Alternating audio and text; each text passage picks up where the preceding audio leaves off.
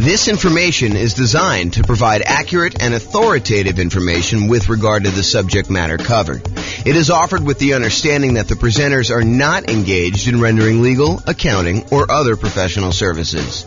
If legal advice or other expert advice is required, the services of a competent professional should be sought. Welcome to the Sugarland Real Estate Investing and Real Estate Financial Planning Podcast. Learn all about investing in real estate in Sugarland, Texas, with a combination of real estate financial planning and modeling with numbers specific to Sugarland. Plus, syndicated, more generalized recordings of live and pre-recorded real estate investing classes. Not all of them specific to Sugarland. Be sure to stay tuned after the podcast for a message from our sponsors. All right, so rent resiliency and price resiliency for real estate investors. I'm James Orr. So what is resiliency? Resiliency is a noun. It's either one of two definitions. One, the capacity to recover quickly from difficulties or toughness. Or two, the ability of a substance or object to spring back into shape, elasticity. So tonight we're going to talk about two different things, rent resiliency and price resiliency, and I'm going to define those. So rent resiliency is how resilient are you to a drop in rent? How tough are you? How strong are you? What is your ability to bounce back from a drop in rent? And the question that comes up is how much can rent drop before you have negative cash flow? So that's how I define it. How much can rent drop before you have negative cash flow? And then price resiliency is how resilient are you to a drop in property value or the price of the property? And that is how much can a property value drop before you have negative equity, before you're upside down, before you're underwater. Does anyone have any questions on these? Because I'm going to start using them throughout the night. And now is the time to ask if you have questions, because otherwise you're going to be falling behind. Everyone good? Pretty straightforward? All right, cool. So when we measure these, both price resiliency and rent resiliency, I measure them in two different ways. I can measure them in dollars. How many dollars can rents drop before you have negative cash flow? Or how many dollars can price drop before you have negative equity? Or we can look at it in terms of percent. How much can rent drop in terms of percent? Can rent drop 10% before I have a negative cash flow? Or how much can prices drop? Can prices drop 10% before I have negative equity in a property? And so how many dollars can rent drop before you have negative cash flow? That's what I call rent resiliency in dollars. That's also known as cash flow.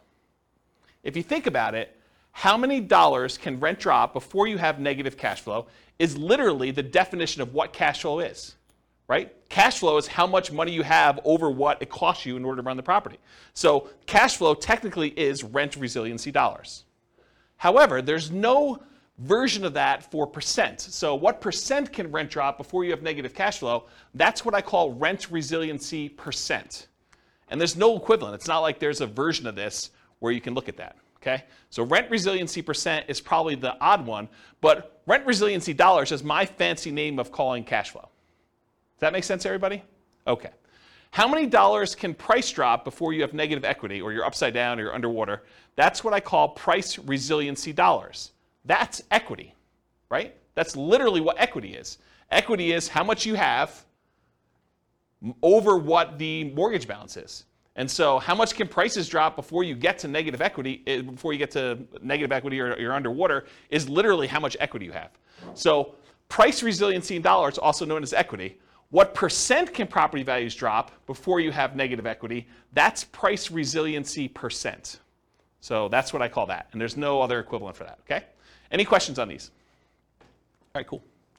You guys know I'm really informal, right? You can ask questions if anything comes up. Okay, cool. All right, so measured by either the property or the portfolio. So resiliency can be for a specific property in your portfolio. You could say to me, James, how resilient is 1234 Main Street to a drop in rent? And you can look at that. Or you could say, James, how resilient is my entire portfolio to a drop in rent? What is the average drop in rent I could have on each property before I have negative cash flow? Or you can look at it on an individual property. So you can look at these either in a per property basis or overall as your portfolio. And we could either look at this from a total perspective, where you add up all the rents, you add up all the expenses, and you could see how much rents can drop before you have negative cash flow. Or you could look at it as, I take all the rents, I divide through by the number of properties I have, I take all of the expenses on the property, I divide through by the number of properties I have, and then you can look at how much it is on a per property basis on average. Does that make sense? Okay. All right, so you could look at this as either a snapshot in time. You could say, right now in my portfolio, how resilient am I to a drop in rent? Or you can say, over a long period of time, over the next 60 years, what does it look like? How resilient am I at each point in time for a drop in rent? So you can look at it either as a snapshot or as the thing over time. And you could say, look, 5 years from now, I plan on paying off a property, or I plan on refinancing a property, or I plan on buying a property, or I plan on selling a property. And you could say 5 years from now, at that snapshot in time, month 60, let's say as an example, what is my rent resiliency, or what is my price resiliency at that point?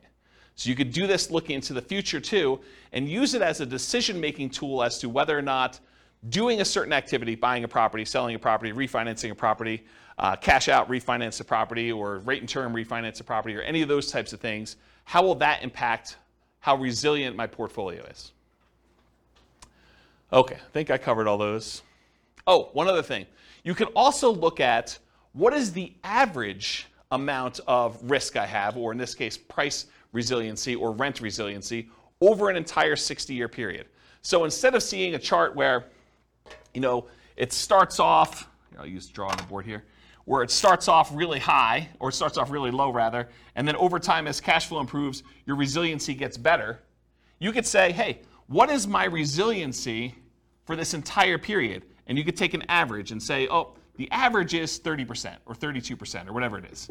And you could say, oh, so this one's about 30% on average. And then if you had another strategy you were considering, like this one, you could say, oh, that one has a rent resiliency average over this whole time of 29%.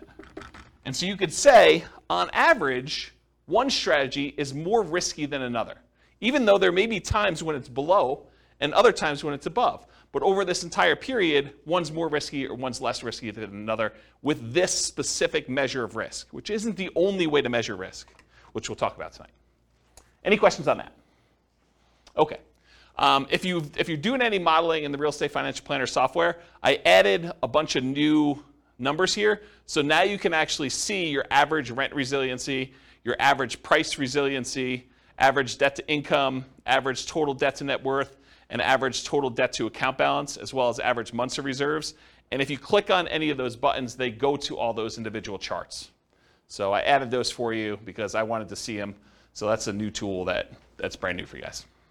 Tonight we're going to look at both snapshot, one specific month and how it measures, and we're going to look at stuff over time. We're going to talk about both of them. Any questions? Okay, cool. All right, let's talk about some oversimplified math. I'm going to give you an example just to kind of walk you through how this stuff works. So let's say you have two different portfolios that you're comparing. In one portfolio, in both portfolios, you have $1,000 per month in cash flow on all your properties, okay? In one portfolio, you have 10 properties that each cash flow $100 each, okay? 10 properties, $100 each property, that's $1,000 per month in cash flow. And in another portfolio, you have 5 properties with $200 a month each in cash flow. So you have one portfolio that has basically the same amount of cash flow for both. One of them has more properties with less cash flow per property, and the other one has fewer properties with more cash flow per property. What if rents, let's talk about the ones where you have 10 properties with $100 each.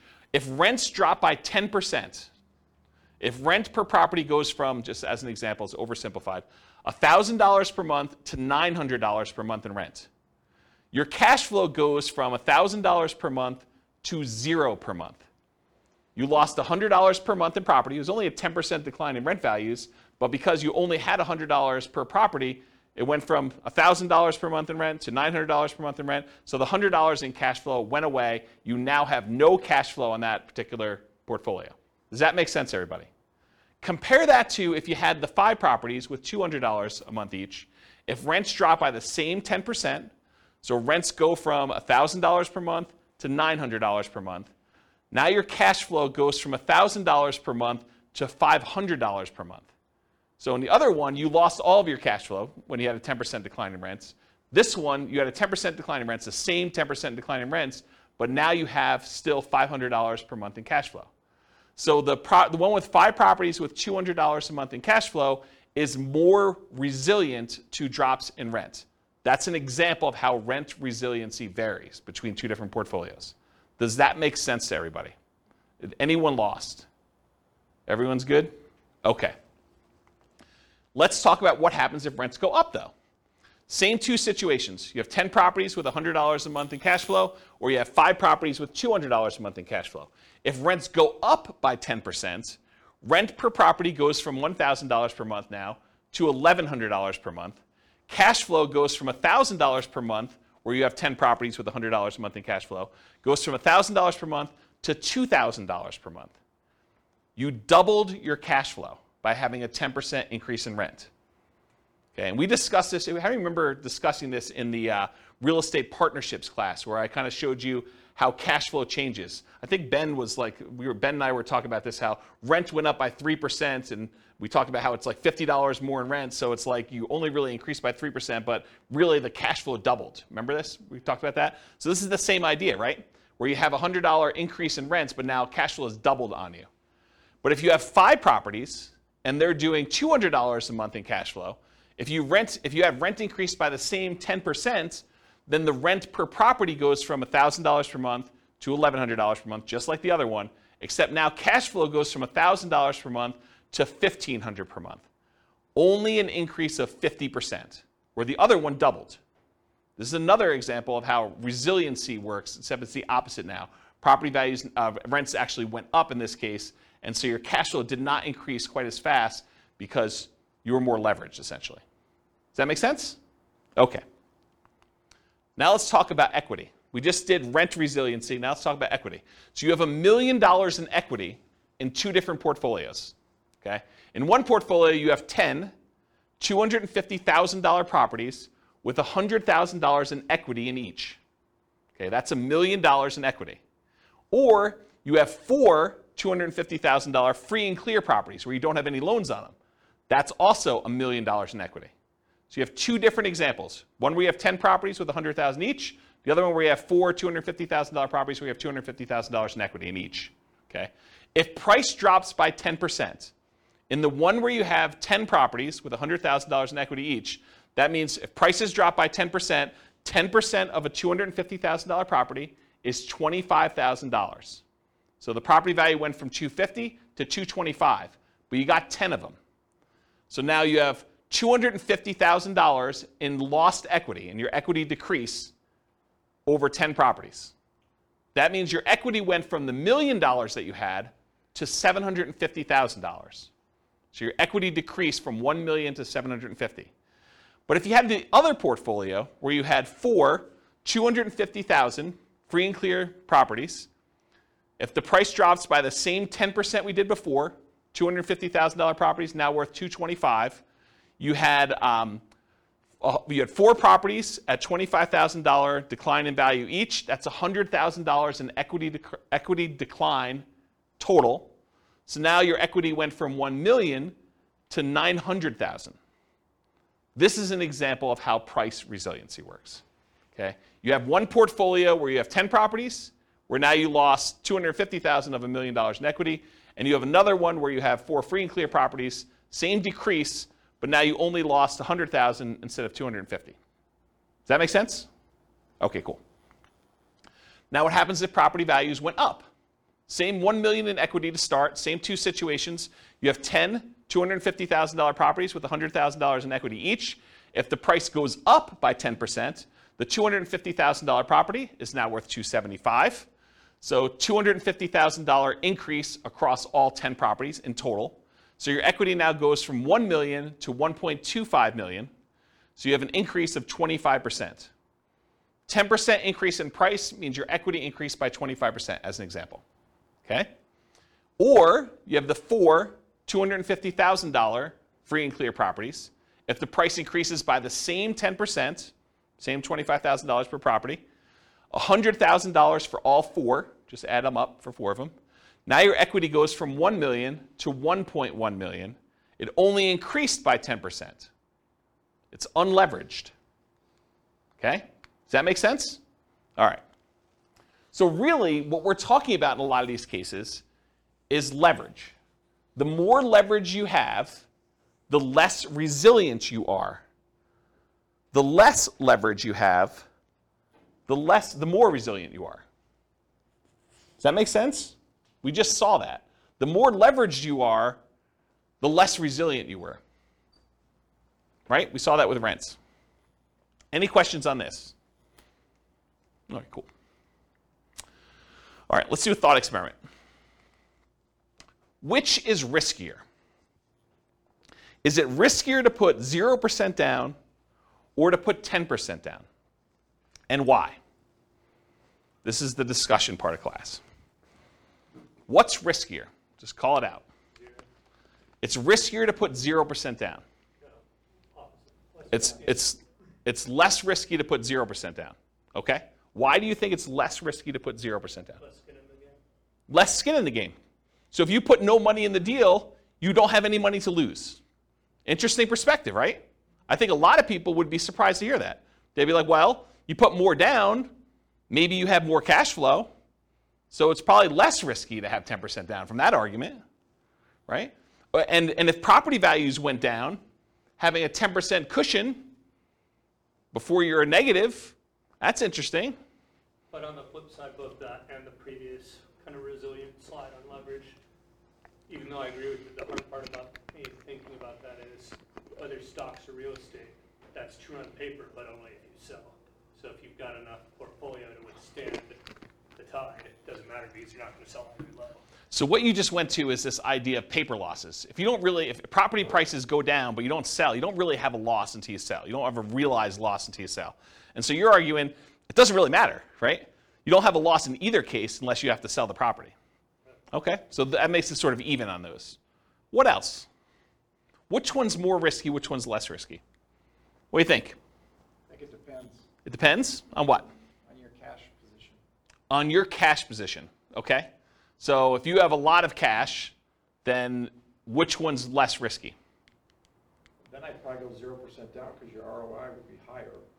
Okay, so you might have an infinite return on investment. Right. In theory, at least. I mean, really, you should be calculating your return, including how much you need to keep in reserves. I mean, we kind of teach that in deal analysis class. But ignoring that for a second, if you have a 0% invested in the deal and you make money on that, then you have an infinite return, right? Yep. So you would think that it's less risky for you to have 0% down in that case. Yeah, if you can support the rents. Yeah. So you're assuming you're having to pay for negative cash flow. Well, there's that risk. There is a risk, right? So is it more risky to put 0% down or 10% down? What do you think? It's a personal decision. I think It's a personal decision, yeah? it depends on what you have in reserves. I really think. Are you paying?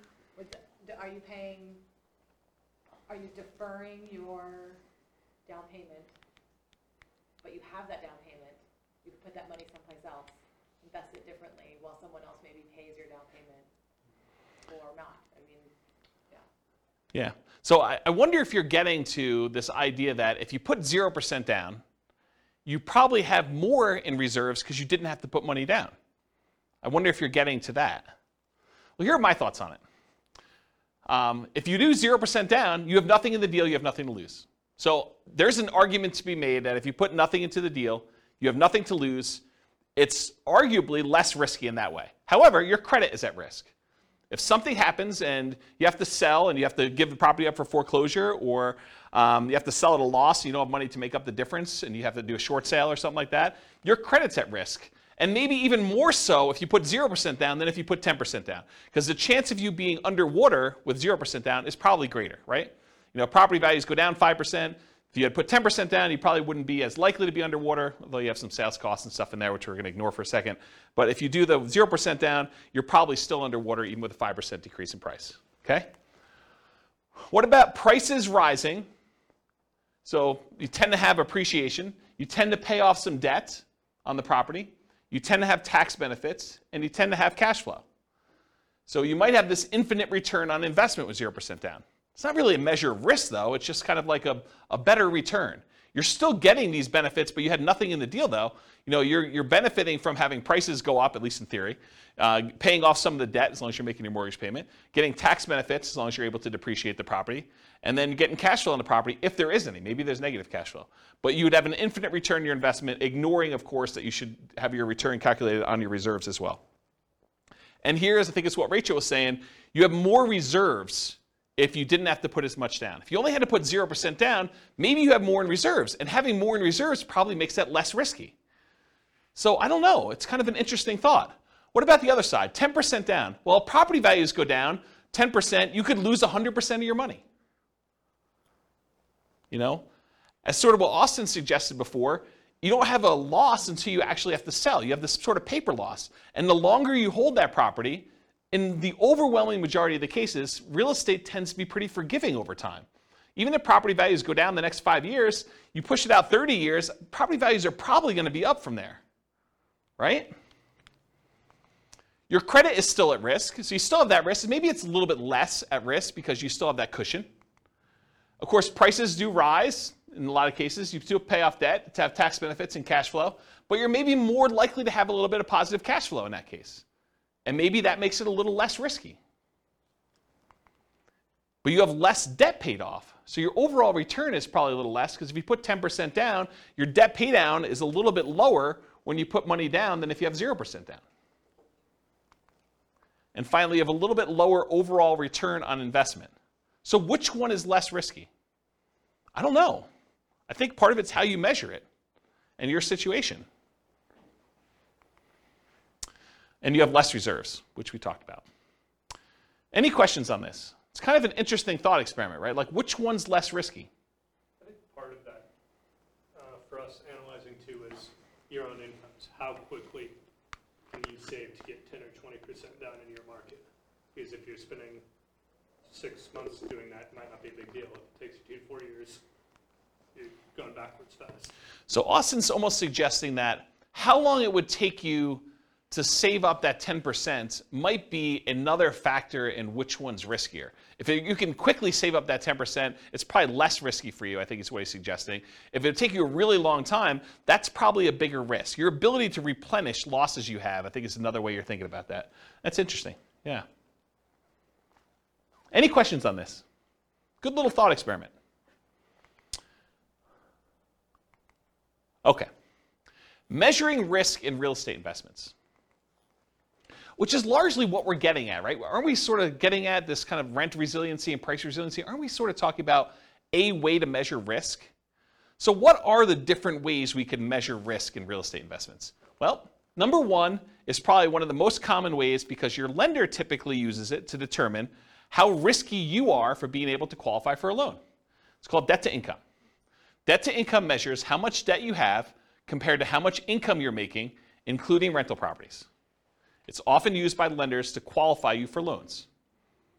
So if you ever heard, DTI, what's your ratio for DTI or how much debt to income do you have? It's what lenders use to determine how risky you are to loan money to. So it is definitely a way to measure risk when you're investing in real estate. Probably one of the most common ones. Another one, though, and also used by lender, is your debt service coverage ratio, often abbreviated DSCR.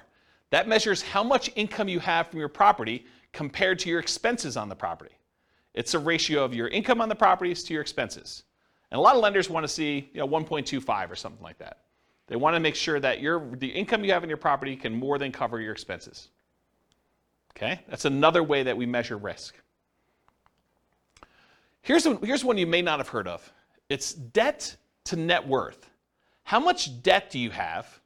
If you add up all your mortgages and any other debts you might have, car loans, student loans, anything like that, credit card loans, how much debt do you have compared to what your overall net worth is?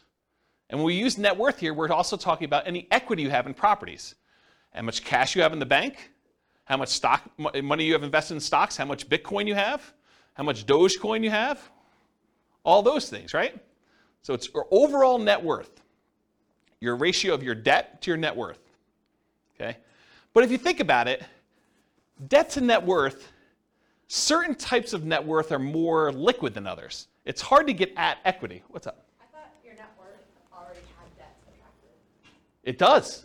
So I'm confused by It does, but your ratio, But your ratio, I mean. the ratio of how much debt you still have to your net worth is a measure of how risky it is. But your net worth, in this case, you've subtracted your debt off. Yes. Okay, got it. Yes. That's a great question. Rachel asked, so your net worth typically has all of your assets minus what all of your debts are on your assets. And so you find out what your overall, your like net is after all of your debts on your property. And yes, when we do this calculation, we're saying how much debt you have now divided by what your net worth is. Got it.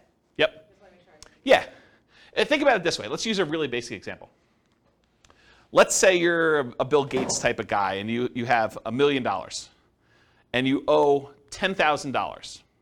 So now you have $10,000 in debt over $1 million net worth. That's a relatively low debt to net worth. But let's say, as another example, you're an investor in this room and you owe $3 million on all of your mortgages, but you have $1 million in net worth. Yeah. Now that's much higher debt to net worth. So who's riskier in that case?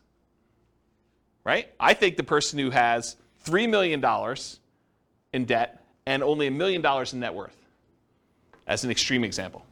Yeah. Okay? So I was getting to this point though. So when you think about your net worth, what does your net worth consist of? It consists of equity in your properties, your account balances, any type of investments you have, any cash you have, things like that. But some of that is not easily accessible. And if poop really hit the fan, you might not be able to quickly get at equity in your properties, especially if property values are declining and you're really trying to like pull money out for some reason to save yourself from some type of decline or something like that. It may be really hard to get at your equity. So another measure of risk, which is slightly different than this one, is your debt load compared to your liquidity.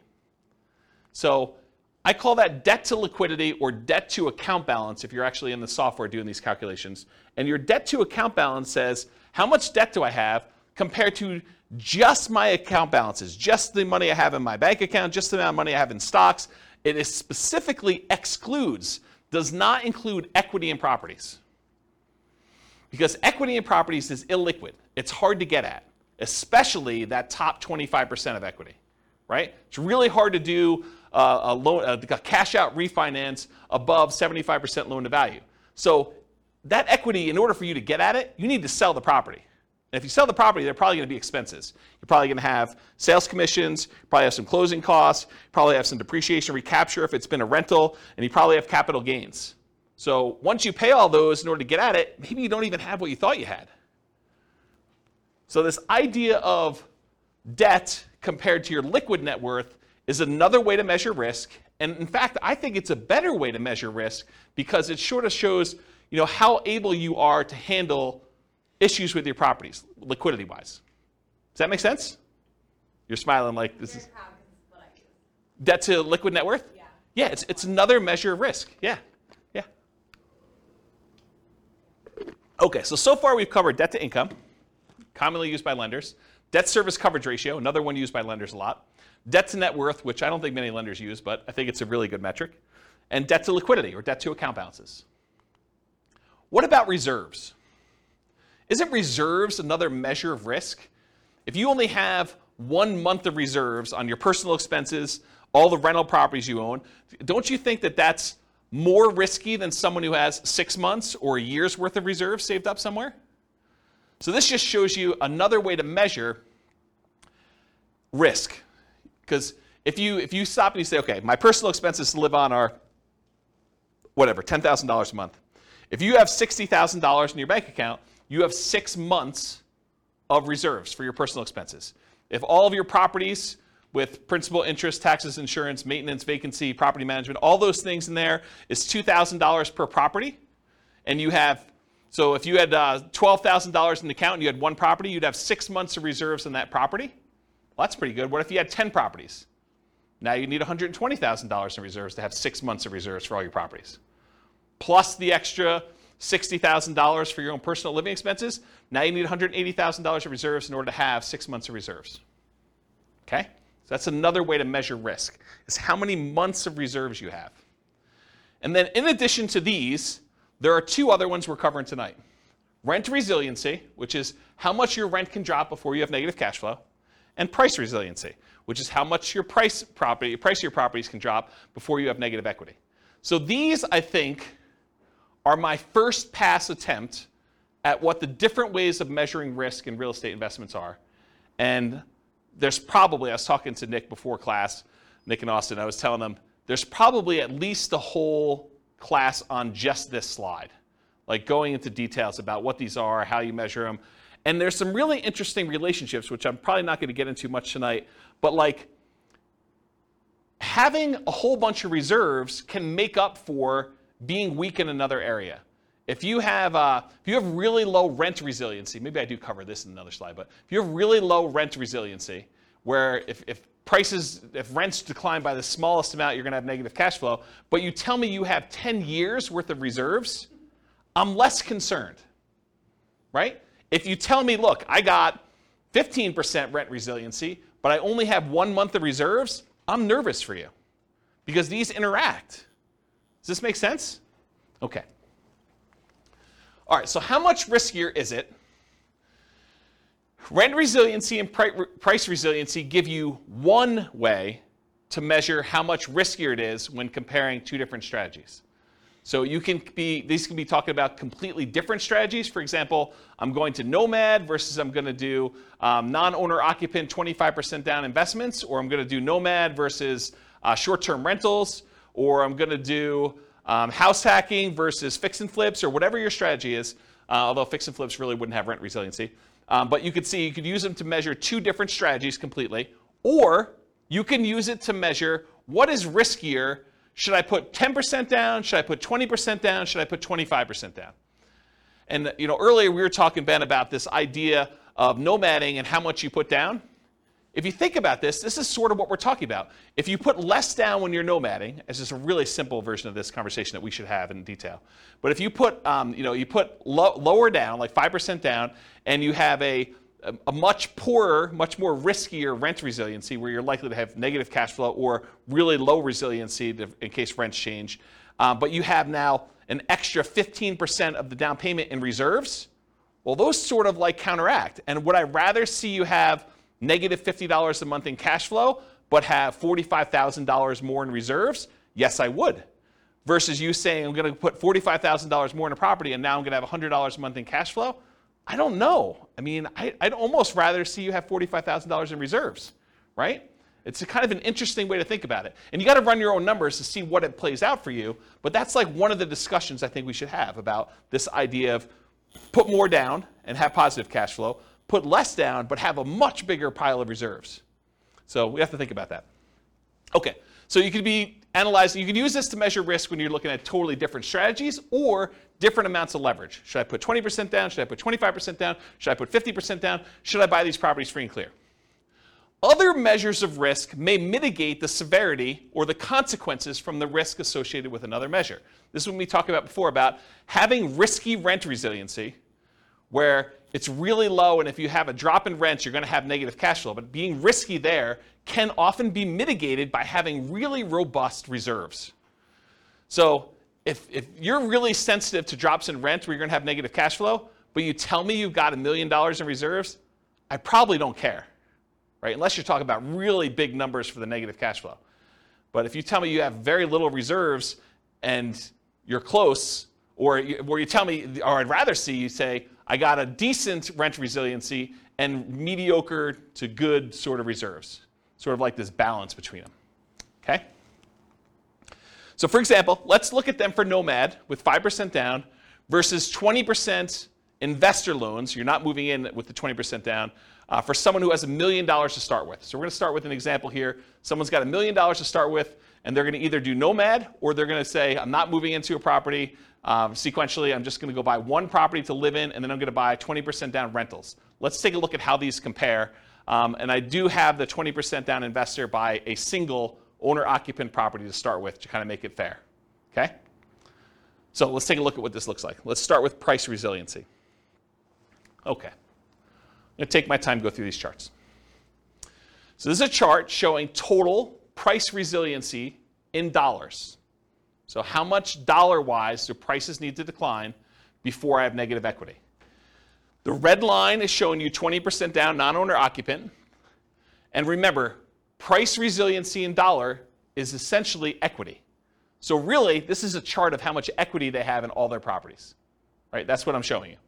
We started with $1 million, and we either do the nomad strategy, where you're buying properties with 5% down, moving in, living there for a year, converting the last one to a rental, buying the next one, putting 5% down, and you're repeating this process until you have 10 rentals and 1 owner-occupant, versus someone who is buying 1 owner-occupant property and immediately putting 20% down to buy 10 rentals as quickly as they can with that $1 million that they have. So in this case, they're able to buy the 10 rentals really, really fast in like 10 months. Okay? So you'll see, as far as how much equity they have in their properties, when they do 20% down, they're buying these properties really, really fast, and it's growing very quickly at the beginning. Then over time, you just have this normal appreciation curve. Then you have properties paid off, and the appreciation curve kind of stalls out a little bit, versus someone who does nomad, where you're only buying 1 property a year, and it's kind of growing very, very slowly. Then eventually you get to the point where you stop buying properties, and it just grows with appreciation from there until you start paying off the properties later on. Eventually, they get to the same spot, though, where they have the same amount of equity in the properties. They have basically 11 free and clear properties, 1 they're living in, and 10 rentals. One of them got there by nomading, the other one got there by buying 20% down. Does that make sense, everybody? Okay. So putting 20% down gives you more equity. Duh. Right? I mean, this is sort of like master the obvious stuff. You put 20% down versus 5% down, you're going to have more equity, which is why 20% down is above the other curve. So it's more resilient to declines in prices. Might be easier to see this, though, per property, because you're like, these numbers don't make any sense to me. It's like hard to tell what's going on. But what if we looked at it on a per property basis? Well, that's what the average price resiliency dollar is. We now look at the amount of price resiliency we have per property. And so this gives you an idea of how much equity you have on the average property that you have there. Same idea, though. 20% down, non-owner occupant, is kind of more than what you do with 5% down. Interesting thing, though, with nomad, you live in the property for a year. And my definition for average price resiliency dollar, I exclude your owner-occupant home. I basically only look at it for investment properties. There's a weird exception when we look at all individual properties, but for the most part, I'm ignoring this one. So you'll notice nomad is 0 until basically month 13, when we convert that to a rental. And so then it pops up, and you have a certain amount of dollars, 5% plus whatever appreciation was on that particular property. And then each one that you buy, it kind of increases until you get to the time where you're stopping buying, and then it just kind of continues up per property. And this gives you a feeling for how much it is. But it's still hard to gauge because this is future dollars, right? You have equity growing, but your property values are also growing too. So it's hard to tell like what's happening because these numbers don't make a lot of sense to us when we think about future dollars. Like, what does having $500,000 per property in equity mean, about 20 years in the future? It's hard to fathom. It's hard to really relate to that, okay? So if you do this and we adjust for inflation, if we say, look, I'm going to adjust back to inflation so that the property is always worth $350,000 or so in today's dollars. Now we can kind of get a feel for what's happening. This is showing you average price resiliency dollar, but now it's adjusted so that these numbers make sense to us because we're talking about adjusting back into today's dollars. So, this has, when the nomad kind of pops up there, we have, I don't know, whatever that is, about $40,000 or so, maybe a little bit more, and each one you buy kind of increases until you get to the point where after you're stopping buying around year 10 or so, you got about $100,000 on average across all the properties that you bought over time for all the nomad ones. But the ones where you put 20% down, it's probably $180,000 on average. Okay? So you can just kind of see how this works. And eventually you get to the point where you have 100% of equity. So the property values are worth about $350,000. You have about $350,000 worth of price resiliency. The property value can drop the full value of the property before you have negative equity because you don't have a loan. Does that make sense? And these are slower to get there because you delayed buying properties. It takes you longer to get to the point where, on average, all of your properties are paid off because they staggered a year out. And these were only staggered by like 9 months or 10 months in order to get all 10 bought. Does that make sense, everybody? Okay. So these are in inflation-adjusted dollars. Helps you think about how much property values might need to go down with the properties. You understand it now, not what it will be worth in the future. You may also see that we're only measuring rentals. That's why nomad's at 0. Any questions on this one? But that also doesn't take into account how much out-of-pocket you had to put down to get to the same result. 100%. We are not including how much you had to put down in order to get to how much equity you have. You're right. Because rent resiliency, or price resiliency in this case, doesn't include the amount you put in. It's really just how much can prices drop before I have negative equity.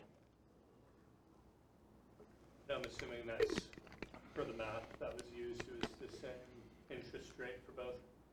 No, they don't use the same interest rate, because when you put 5% down on an owner-occupant loan, it's probably a little bit better than you putting 20% down on a non-owner-occupant loan.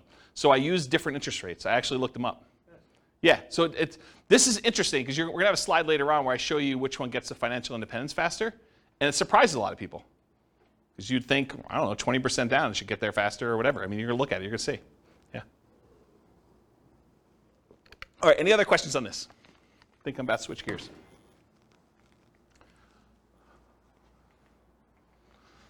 Now I'm switching from dollars to percent. So what percent can prices drop before I have negative equity? And you can see when you put 20% down on the first property, you basically have 20% that can decline before you have negative equity. When you have the nomad property, until it becomes a rental, it's 0.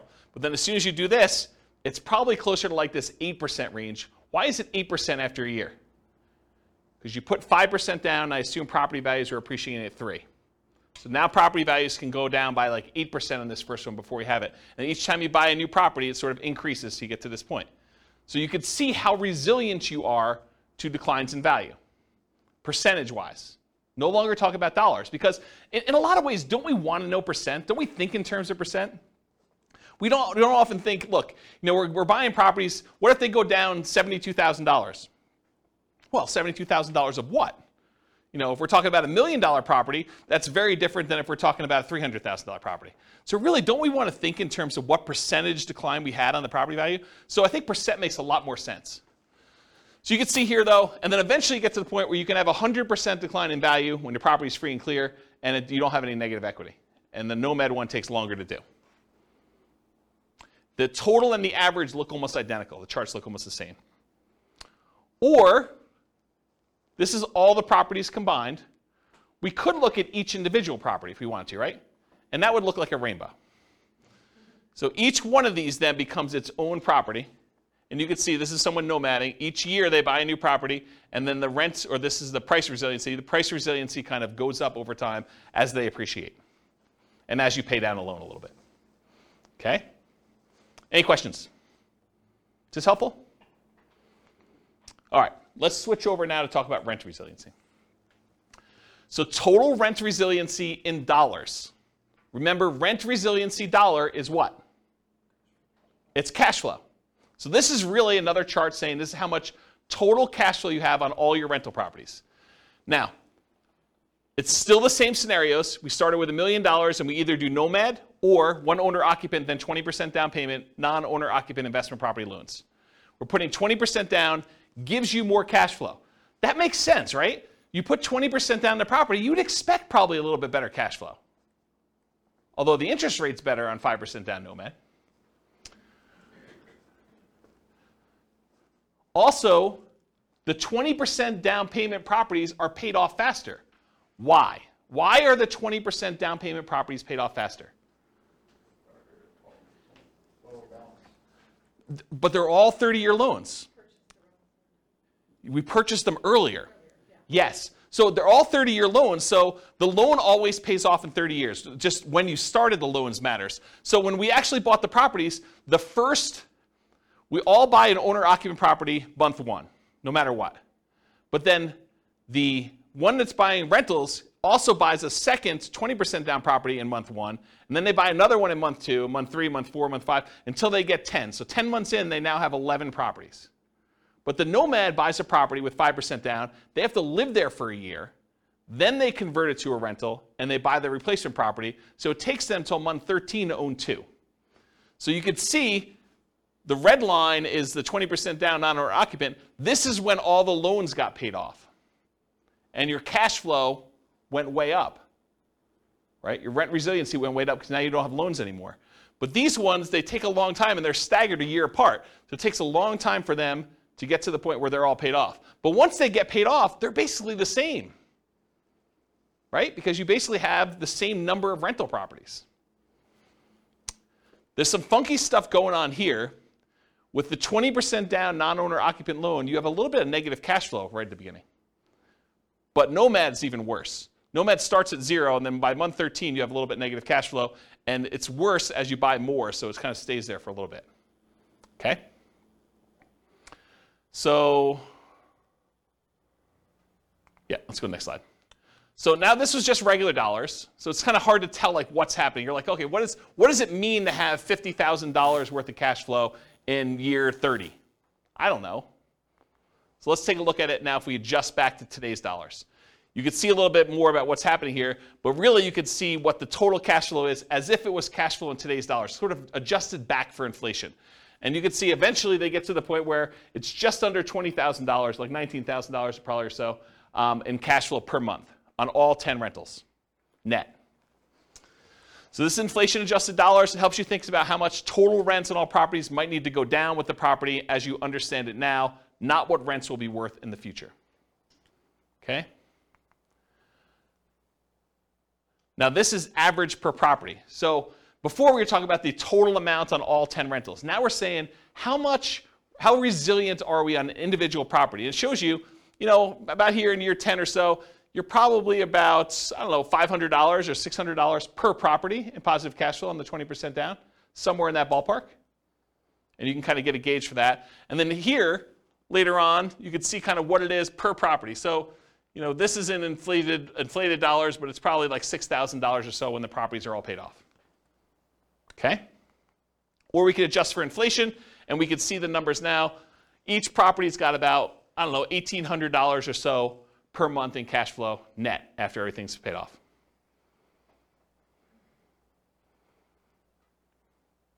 Cool? Any questions on this? All right, now we're going to switch to percent. So what percent can rents decline before we have negative cash flow? Well, with both of them, we're negative up front, right? Because we're basically underwater. We have negative cash flow on the properties. The 20% down one becomes positive sooner. The Nomad one takes a little longer before it becomes positive. But you can see that over time, though, it gets to the point where about 10 years in, 20% down is, about 18% resilient. You can have an 18% drop in rents before you have negative cash flow. And Nomad is probably, I don't know what that is, 8, somewhere around there.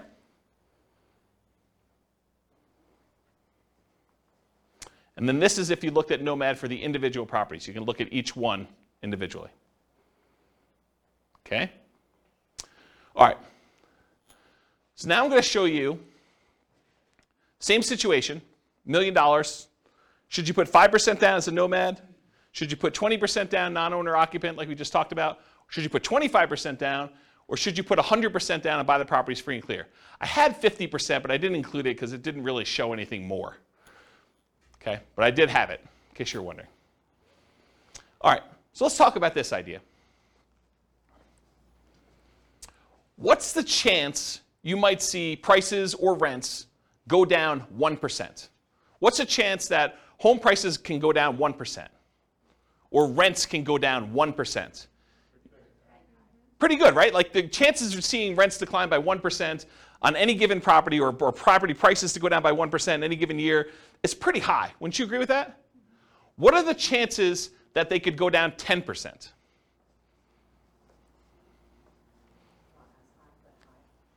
You think it's high? Is it as high as 1%? Yeah, it's much more likely for you to be able to see property prices or rents go down 1% than it would be for them to go down 10%. What about the chances it could go down 25%? Property prices, you have a $400,000 property, now it's worth $300,000. What are the chances that could happen? Could it happen? Yeah, it could happen. Is it more likely that something like that would happen, or is it more likely you'll see a 1% decline? 1%, right? I mean, this is obvious. I'm not trying to trick you. What about a 100% decline? Rents go to 0. Property prices go to 0. Could that happen? Maybe. Is it likely? Probably not. So would you agree that we're much more likely to see a 1% decline than a 50% decline?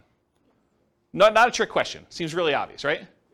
Therefore, having a rent resiliency of 20%, where rents can decline by 20% before you have negative cash flow, is much less risky than having a rent resiliency of 10%, where rents can go down by 10% before we have negative cash flow, because we're much less likely to see a 20% drop than a 10% drop in rents.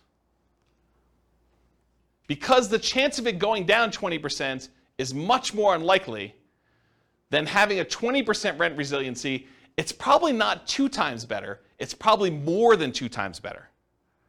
Does that make sense? There's a point where, look, you really want to have a 1% rent resiliency or better. You really want to have a 2% one. But once you get up to like 30%, how much better is 35 than 30? Right? I don't know if it's like a lot, because the chance of it getting to 30% decline is much lower. Like the small numbers, it's much more important. It's important to get to a certain number, whatever it is, 5%, 10%, whatever you think is reasonable for perhaps a price decline or a rent decline. But once you get up much, much higher, the difference between those higher numbers, because it's not likely to get there, it's not as big of a deal. So is that a Rubicon then? No, I don't think of this as Rubicons. Rubicons are sort of like things you cross over, you get to where you never go back from. Acquiring your first rental property, or getting to the point where you have $100 a month coming in cash flow, or the point where you have your mortgage paid for by your rental properties. Yeah, things like that. Those are what I think considered Rubicons. Yeah. Yeah, question? So in your rent investor history, what percentage have you seen rents go down? That's a really good question. I don't remember, but I do remember seeing rents decline in 2008, 2009, when you had a whole bunch of people that couldn't or were unable or unwilling to sell their properties at a loss. They either couldn't sell their properties or they were unwilling to sell it at a loss, and they decided to become unwanted landlords, reluctant landlords where they're renting their property out. And then you have a surplus of rentals on the market and not as much demand. And so when you have a lot of demand and a lot of inventory, people drop rents in order to get their properties rented, and so you have declines in rents. And I think that happens, it's sort of market dependent, but like our local market, Fort Collins specifically, was much more resilient to rent declines than other markets in other parts of the country. So I think part of it is market dependent, and I probably could look at some charts to try to get a feel for that. There probably is some data that I'll try to find, and we can look that up. But I don't think it's unreasonable to be prepared for a 10% decline. Especially, I think about it this way too. Over the last X years, we've seen a massive run up in prices, a massive run up in rates, in rental rates, rents. Do you think it's unreasonable to give some of that back? When you think of it that way, right? It was only 2 years ago that rents were $2,000 a month. Now they're $25. Do you think it's unreasonable to go from 25 to 23? And you're still $300 more than you were, a couple of years ago? I don't think that's unreasonable. And so part of it is, what's that? Depends on what you bought the house for. Well, but is it unreasonable to think that it could go back there? Right. It's like sort of proximity bias, right? Some type of recency bias, I think is what it's called. I think partly, I get what you're saying logically, but with that being said, I think part of that's also interest rates and new bonds. Yes. Because if that trails up, so right now your PITI, you're looking more towards 3K that every renter is going to have to hit if they're going to go towards a new house, then rates have to go up because they're going to trail that. They're not going to go to, I'm not going to rent for $2,300, but I know you're going to buy for $3,000. Yeah, so what Austin is saying is I think he's sort of pegging rents have to be related in some form or another to what your equivalent mortgage payment will be. And that has not always been true. We've seen transitions in markets where at one point they were parity. It was $2,000 to buy the property with a reasonable down payment compared to about $2,000 a month in rent. And we saw some type of parity with that. But then over time, markets changed where the price to buy a house went up a lot and rents did not creep up quite as fast as those things. And so that can change in a marketplace over time. It's not universally true that always rents are there. Now, what's an interesting kind of way to think about this is you could force that to be true by doing like a rent-to-own or lease option where you tell people, look, the mortgage payment if you go buy this property is $3,000 a month, to use your example, but rents would normally be $2,200. But I'm going to charge you $3,000 a month because if you can't afford a $3,000 a month payment, you can't buy this house. You're never going to be able to actually buy it from me. And if you can't do that, then why am I putting you in here? And so you can almost make a justification for rents that look like mortgage payments when you're selling on the lease option. Does that make sense? So, yeah, that's an interesting point, though. Okay. Any other questions? I think there's some other stuff on another slide, but I think we're done with this one. We good? Cool. So evaluating risk continuing. So what's the chance price or rent will go down on a single property? You know, you have a rogue property in a part of town that goes bad, or, you know, it's not as hot anymore. So what are the chances that it could go down on a single property? Pretty good, right? I think you can see that happening. What's the chance it would be two properties in the same market? Well, probably not as high as a single property, but probably greater than some other things that could happen. What about on 10 properties in the same market? Well, if the whole market goes bad, I think that could totally happen, right? What about two properties in different markets? What's the chance of that happening? I think it could happen, but it's a different probability than having all of your eggs in one basket in one market, or on one street, or in one neighborhood. Right? There's a couple of people in the room that I'm looking at, okay? I mean, I'm not saying it's bad, I'm just saying that there's an increased probability, so I think you need to account for that when you think about your rent resiliency and your price resiliency, that, you know, you've increased your risk by doing that. What about 10 properties in 10 different markets? Right? A little bit less probability, but it can still happen. So diversification in some form or another, whether that's geographic, investing in different markets, property type, you know, buying some duplexes, buying some apartments, buying some single-family homes, you know, buying some condos, buying some townhomes, you know, all those different types of properties that you can do, or price points, you know, buying some entry-level rental properties versus buying some luxury properties, buying some mid-range sort of properties, or the strategy you're using. I'm doing short-term rentals, I'm doing house hacking, I'm doing you know, fix and flip, or all these different examples. So there's some diversification you can do across all those different things. Excuse me, geographic, property type, price point, strategy. There's more resilience required, suggested, I don't know how to word that, if you're not diversifying, right? I think you'd be prudent to have a more resilient portfolio to increase your threshold for what you want to have in terms of resilience if you're not diversifying in other ways.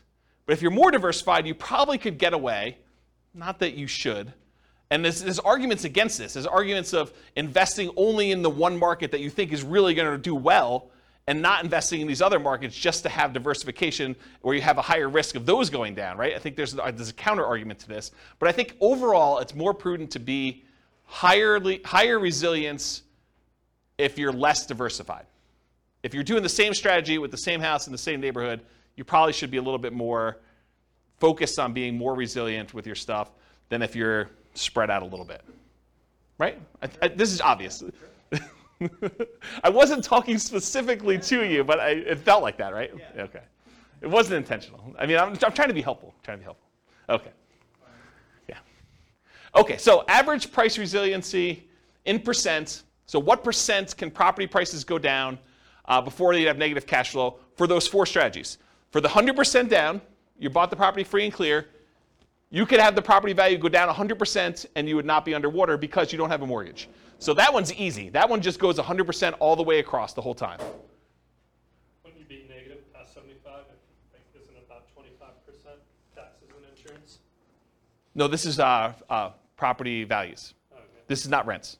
When we do the rent one, you'll see there is a threshold. But for property values, you have a $400,000 property, you don't own anything on it, it can go down 400K. It can go down 100% before you're negative.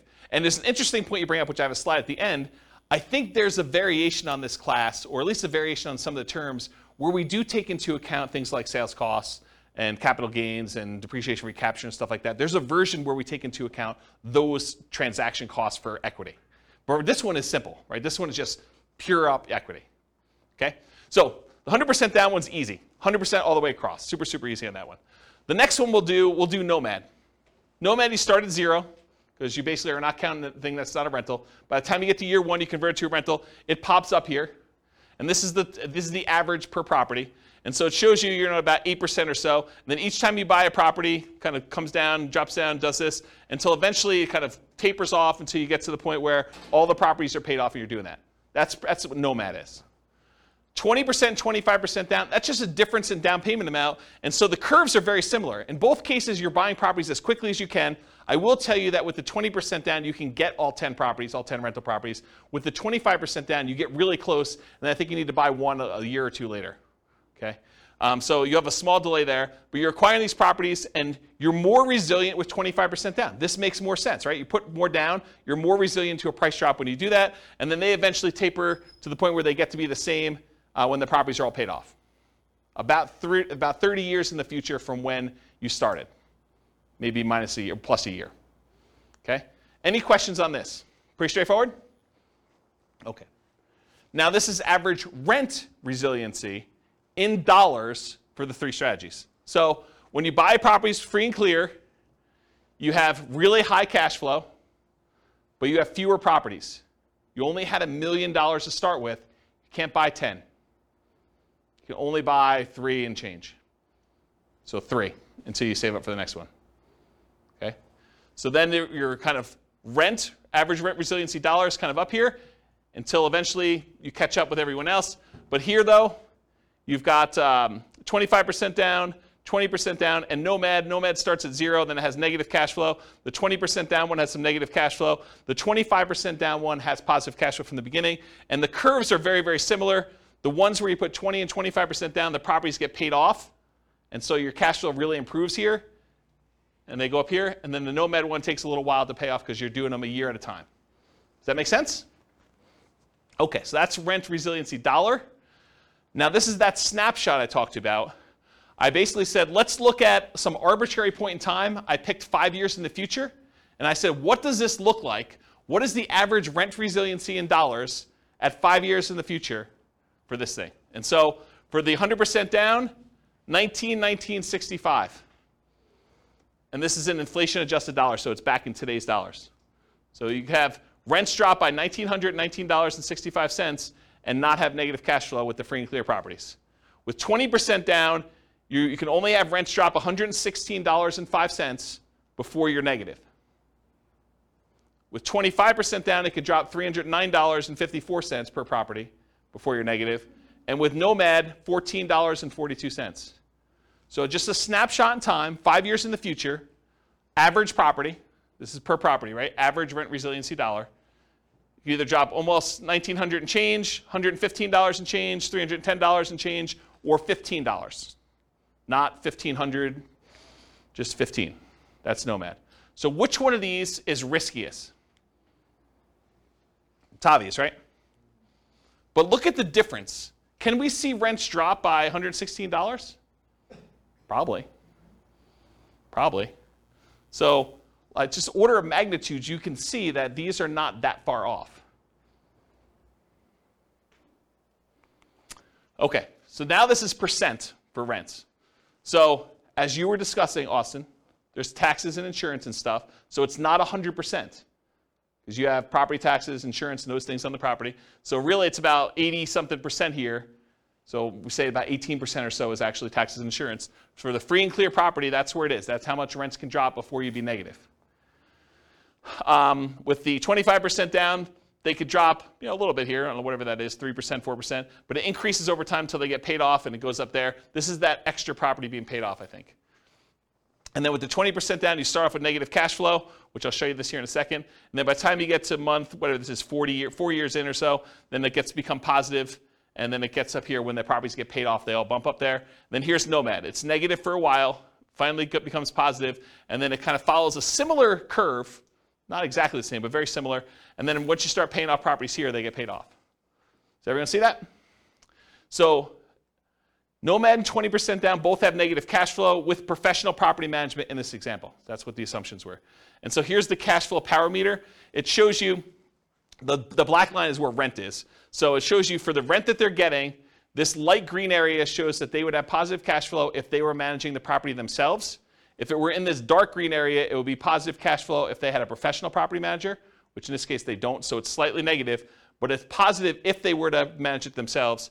In the yellow area, it means that it would be positive cash flow if they were managing it themselves and they took into account cash flow from depreciation, the tax benefits of owning the property. And then the red area is you're still covering some of the debt pay down, but it's negative. And then here is you're not even covering debt pay down. So depending on where the black line is, it shows you how much cash flow you have and whether it's cash flow with property management, cash flow you managing it yourself, cash flow with cash flow from depreciation, or I'm not even covering, I wouldn't be positive even if I had an interest-only loan is another way of saying this, okay? Any questions on this? And if you're just like cash flow power meter, what is all that stuff? There's a class on that too, and I probably need to do a new one.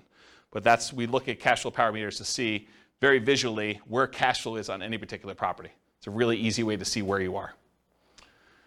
Any questions? All right, so now this is the same chart we had before, except we're doing percentages. So this is year 5, month 60.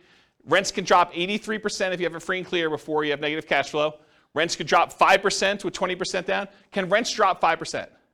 Absolutely. That's like a realistic number for you see rents decline, right? 5% decrease in rents. For the 25% down, they can drop 13.47. I don't know. That'd be a harder one to do. I mean, it definitely could happen, but it's harder than 5%, right? Wouldn't you agree?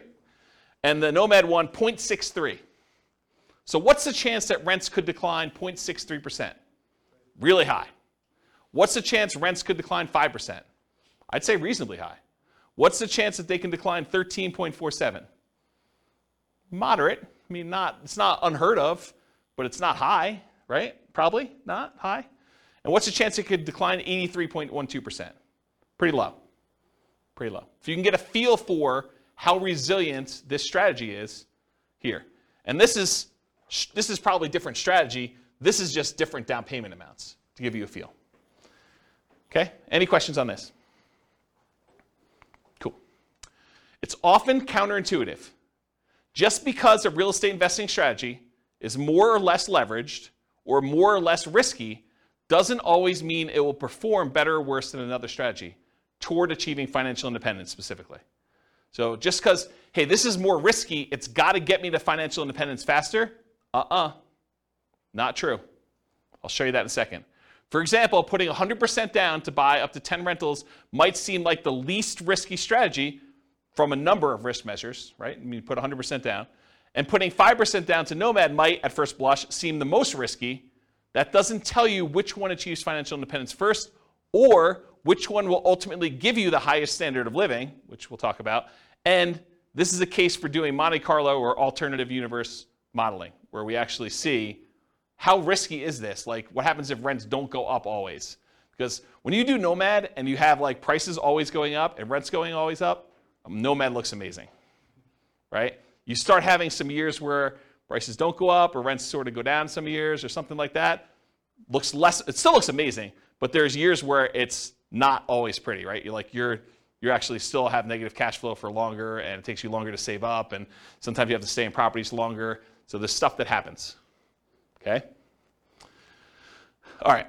So this is the numbers for those. So the Nomad one, you're financially independent. If you start with $1 million and you're trying to buy 10 Nomad properties, actually it's 11 because you live in the last one. It takes you 8.5 years to be financially independent where I think you're making $10,000 a month in income.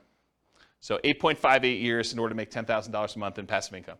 If you put 25% down, 7.58 years. So that's faster to put 25% down. Put 20% down, 9.58 years. It is slower for you to put 20% down than it is for you to do Nomad. It is slower for you to put 20% down than it is for you to do Nomad to achieve financial independence. And then it takes you 4.08 years in order to be financially independent, buying the properties free and clear. Starting with $1 million, you buy a lot fewer properties. So the most risky, arguably, Nomad, 8.58 years. The least risky, arguably, 100% down, free and clear properties, 4.08. It's sort of in between. Basically, the less you put down, the longer it takes. Okay? Except for Nomad. Kind of odd. So you're saying I just need to inherit it? Yeah, I was going to say, it just really depends on your Well, ability to do. Well, and I think that's the hard part for 25% down. It's normal historic markets when it's up, only appreciating 3% a year, and you can say that relatively fast. Over the last few years, if I was losing ground at 10 or 15% appreciation each year, then I would not be buying. You're talking about for Nomad? Right. Yeah, so what Austin just said is In years where you've got slow, steady appreciation of 3% a year, nomad makes a lot of sense. But if you're nomading and property values are going up really, really fast at 15%, then it could slow you down. Yes and no. Any properties that you own, you're benefiting from that. So it depends on where you are in your cycle. If you're like just about to start and you're seeing properties going up 15%, yeah, it's harder because it's the goal is moving away from you all the time. But if you have the money to do down payments, there's other options. If you don't and you're saving up anyway, you just do what you can. You kind of use the market that you have, but any properties that you bought, you do benefit from those. You bought 3 properties and now you're doing your 4th one. Great. The 3 properties you own went up 15% a year. That's awesome. So it's kind of weird situation with that. And I think Nick in the back said something like, now I just got to inherit $1 million. And this was sort of like a setup as an example to show you how rent resiliency impacts different choices if you're starting in one particular position. I've got a couple other examples from the previous classes we did where I show you how those look at for price resiliency and rent resiliency and what they would look like. So you'll see those, which those ones, they were basically right out of college earning whatever it was, $70,000 a year or something between the two of them, right? So you'll see what those look like. Okay, any questions? All right, cool. So this is their standard of living. It shows them what percentage of that $10,000 a month goal they're earning, adjusted for inflation. And so you can see they all achieve it pretty low here. But look what's interesting about this is Nomad eventually, it doesn't happen at the beginning, but Nomad eventually has the highest standard of living. They're earning the most amount of money later on. And part of that is them paying off properties. This is when they pay off their owner-occupant property. These over here paid off their owner-occupant properties here. Basically month 360s. They all bought it at the beginning. Okay? So the one where you did 100% down, you don't have the 10 properties right away. It takes you a while to acquire them, and so it takes a long time to do that. The ones where you're doing 20 and 25% down, those are very similar curves. Okay? So you have the highest standard of living with Nomad too, which also is probably counterintuitive to a lot of folks. Okay?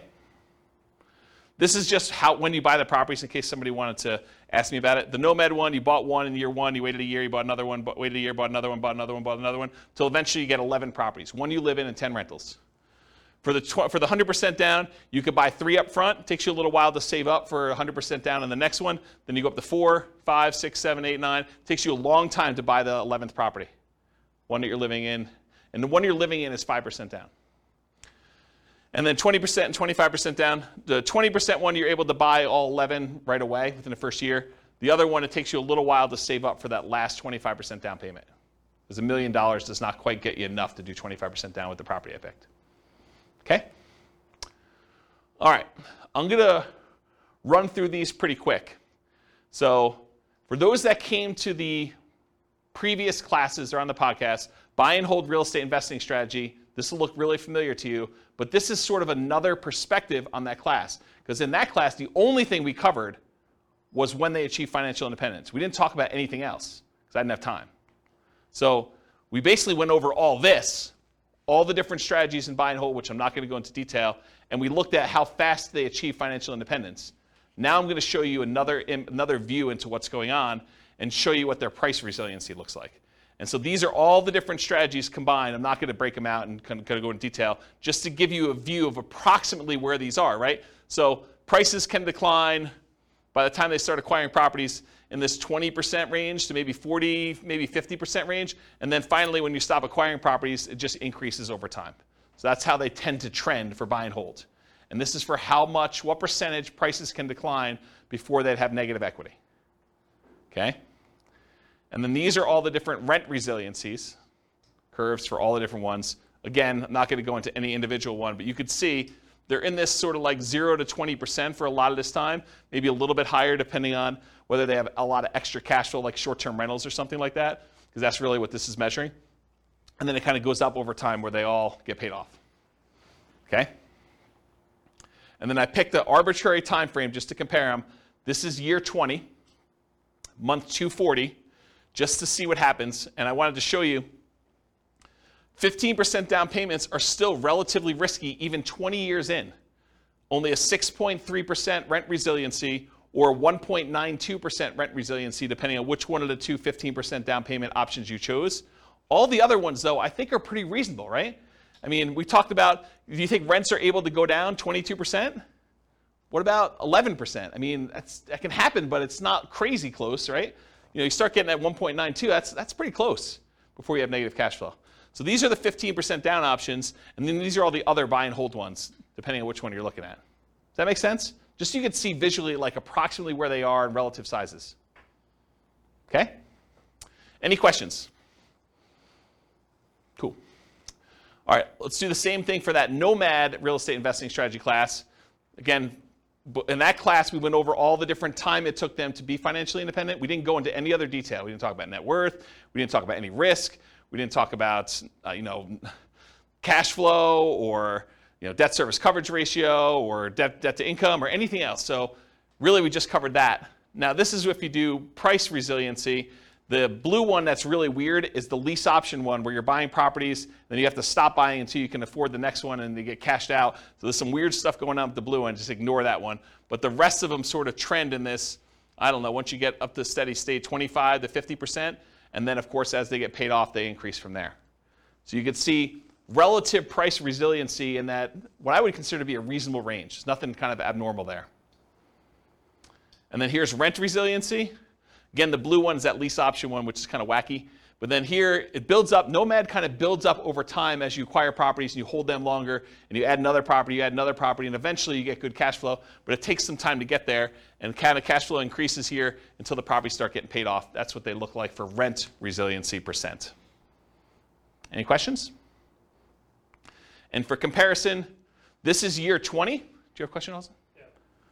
For the short-term rental. Yep.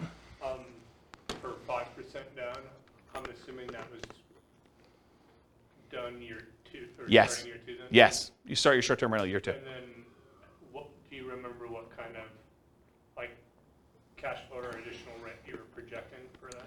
Yeah, it's in that presentation, but I don't remember. It wasn't crazy though. I remember at the time thinking it was a pretty reasonable bump. I bumped up expenses on it and I bumped up income on it. So that the net income was higher, but it wasn't like 2x or anything like that. It wasn't that extreme. It wasn't even close to 2x. It was a reasonable bump. And you could change those assumptions, right? You can go copy the scenario to your account and just change the model. Yep. So this is month 240, year 20. The same one we did before where we had some of those that were in that 5% or whatever it was, 2%, whatever the numbers were there. And I just want to show you that the average rent resiliency by year 20 for Nomad, they all look pretty reasonable to me. I mean, there is a 7.76 one. I'm pretty sure that's the lease option exit one, which is wacky anyway. All the other ones, though, they seem kind of reasonable. I mean, the lowest besides that is 11.9%. Not great, but not horrible. And there's some that are 30%. Right? Doesn't seem unreasonable to me to have the ability to have rents drop by 20% before you have negative cash flow. Seems pretty resilient. Any questions on this? I think this is the last one I'm doing for these. House hacking. Again, this was that house hacking real estate investing strategy class where we covered all the different times it took to be financially independent. I'm not going to go over that again. But then here is the price resiliency for those.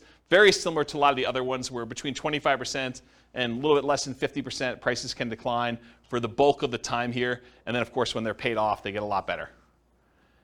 And then for rent resiliency, you start off with some negative cash flow in some cases, and then you have positive between 0 and 25 for rent resiliency for a lot of this period of time, and then you start paying off properties, they get a lot better. And of course, you knew this was coming. Year 20, kind of a snapshot. There's some that are kind of funky. Whatever this fourth one is, that's one of the blues. That's probably a 15% down one, honestly. It's probably 15% down payment, this blue, if I had to guess. And then the other one, 5.86, that's like a pink. Yeah, they're all the 15% down ones. So these are all these low 5.86 ones are all 15% down, which that's the lowest rent resiliency you have. All the other ones, well, I guess 5. What's 5? That's a green one. Oh, that's probably 15% down too. So all these are 15% down. And all the other ones where you put down a reasonable down payment, they're all above 10%, which doesn't seem to be crazy extreme. It's not super resilient, but it's also not an extreme number low, right? Any questions on this? Cool. Well, apparently I did one more. Oh, BRRRR. BRRRR, again, same thing. BRRRR, real estate investing strategy class. There are 3 different strategies we did with BRRRR, which is the buy, rehab, rent, refinance, and the optional repeat process to do those. And it just shows you kind of where these are. Price resiliency, a little bit better because you're buying properties. They've got a little bit of equity in them. So that's a little bit better there. And then rent resiliency, decent, pretty good current things there. And then this is month 240, year 20. Look pretty strong. 14% is the lowest one for the BRRRR strategies that we ran. 24% was the high. Any questions? Cool. All right, got 3 more slides left, and we'll take questions. So additional things to consider. I think I mentioned this earlier in the class, but there's a concept that I didn't teach, which I probably should teach at some point. You know when I use the term like true cash flow, when I say true cash flow, it includes cash flow from depreciation, like the tax benefits of doing that. Or when I say true net equity, I mean your net equity after you take into account the expenses on the property, your taxes, not property taxes, your capital gains taxes, your depreciation recapture tax, any closing costs, your share of closing costs, and any real estate sales commissions you have. And that's like your equity after all those expenses. Well, these are kind of variations on that theme. True price resiliency is how much price could decline where you wouldn't have negative equity, taking into account refinance or sales costs. So like all the costs we just talked about, this would be a calculation. True price resiliency would be where you do take that into account. And so how much could prices decline knowing that you have to pay all these costs if you were to sell the property or you had to refinance it? What would be your kind of number there? And so that's kind of a variation on the theme. And then the same thing would be true for true rent resiliency. How much could rent decline where you wouldn't have negative cash flow, accounting for cash flow from depreciation, that tax benefit you get by owning the property too. So right now, if you think about it, we talked about rent resiliency all night. But really, if rents declined by 10%, you'd still have this weird buffer of the tax benefits of owning that rental property, provided you were still in that period of time where you can get the depreciation, right?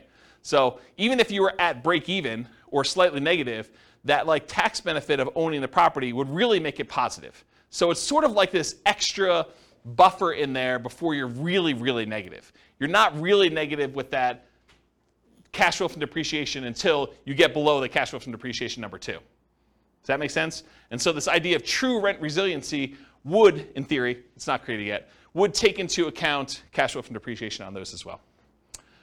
So for those that wondered, hey, I thought this class was called cash flow resiliency and equity resiliency. And you're right, it was.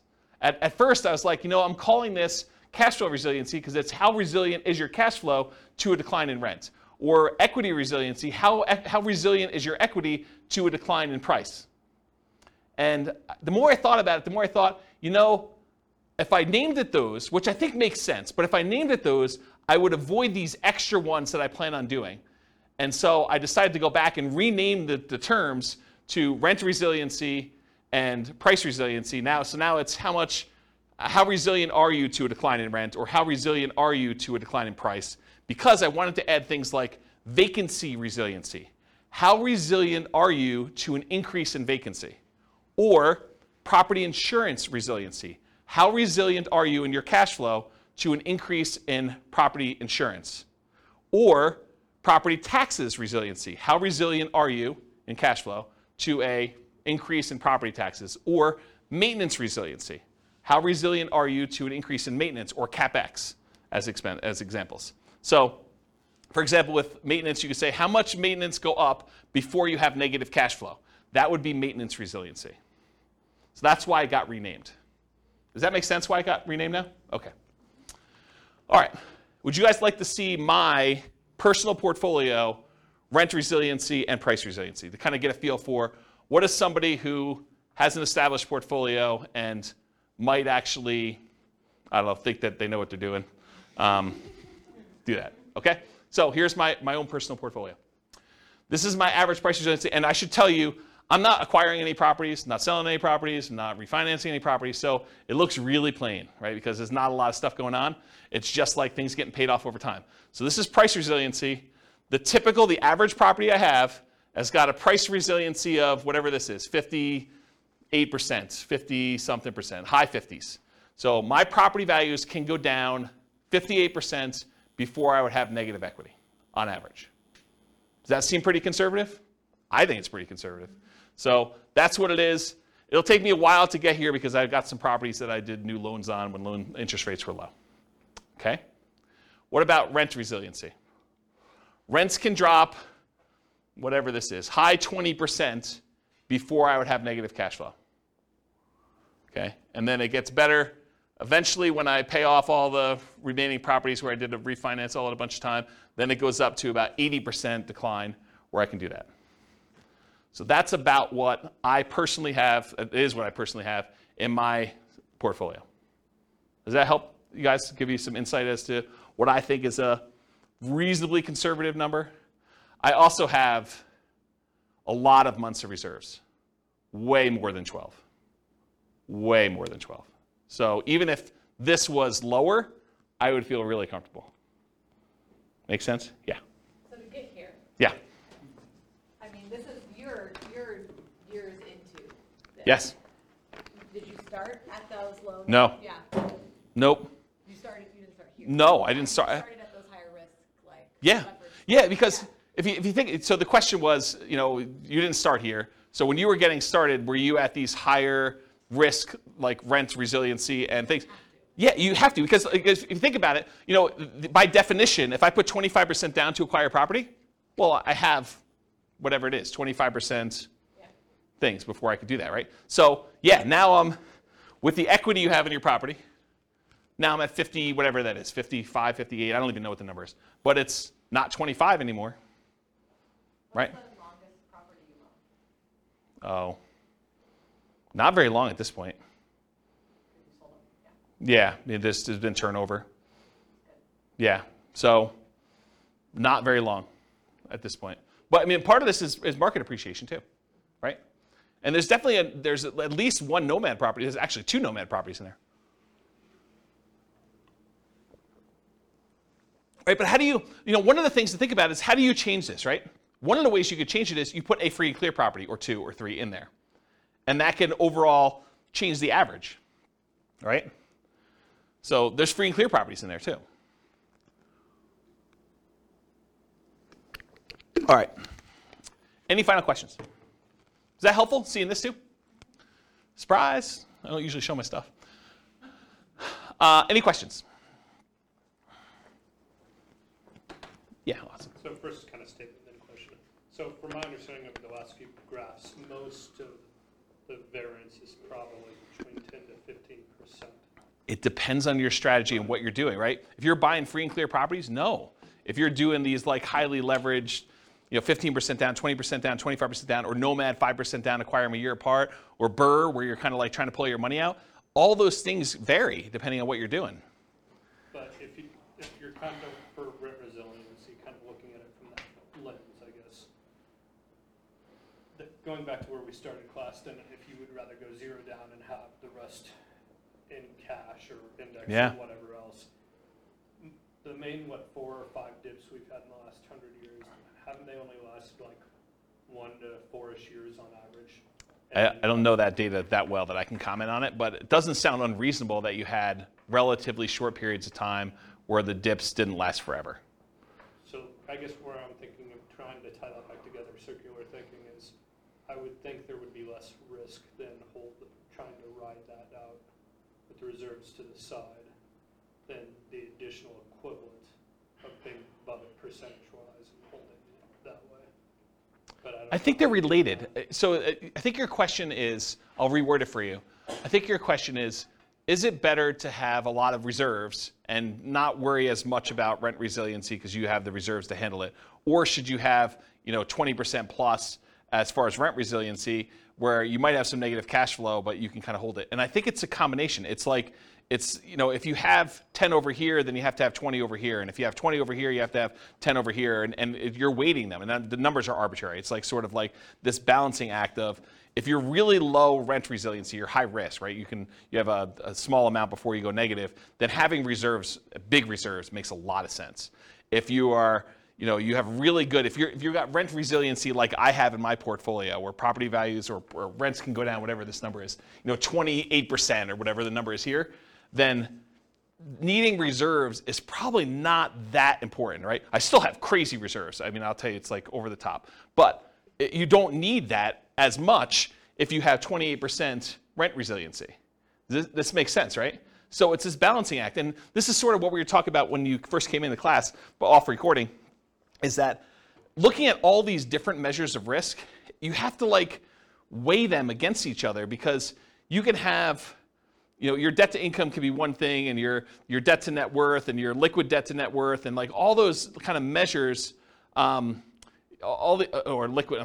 to liquid net worth, like all these measures can be kind of coming into play, and you're like, well, if I'm going to have this, then I definitely want to have on the upper end of reserves. Or if I'm going to have this, then I definitely want to keep this there. There's probably a whole class I should do on reserves that will cover a lot of this, right? It'll like pull from all these different classes with the rent resiliency and the kind of measures of other risk and things of that nature, and show you how I think reserves should change based on that. I think there's like a minimum, and then I think you probably should have more.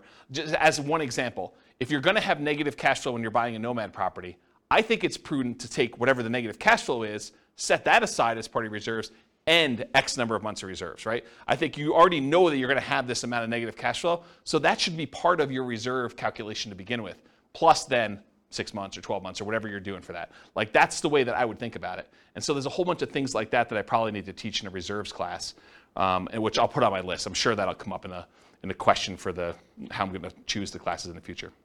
So, does that answer your question? Okay. Any other questions? Was this helpful?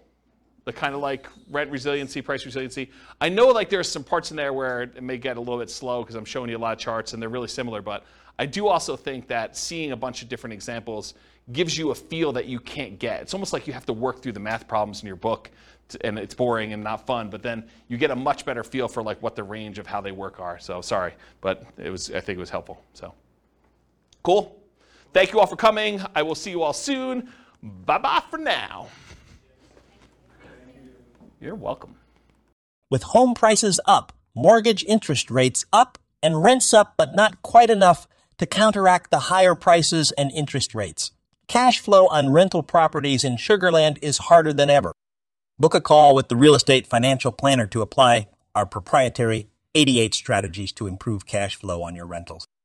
See the show notes for a link to schedule your call and improve your cash flow today. If you're a real estate agent, lender, or professional in Sugar Land that wants to help our real estate investor listeners, consider reaching out to learn about collaboration opportunities with this podcast. We'd love to add more value to our listeners by having you assist our investors buy, sell, and finance their real estate investments. See the show notes to schedule a call to discuss collaboration opportunities.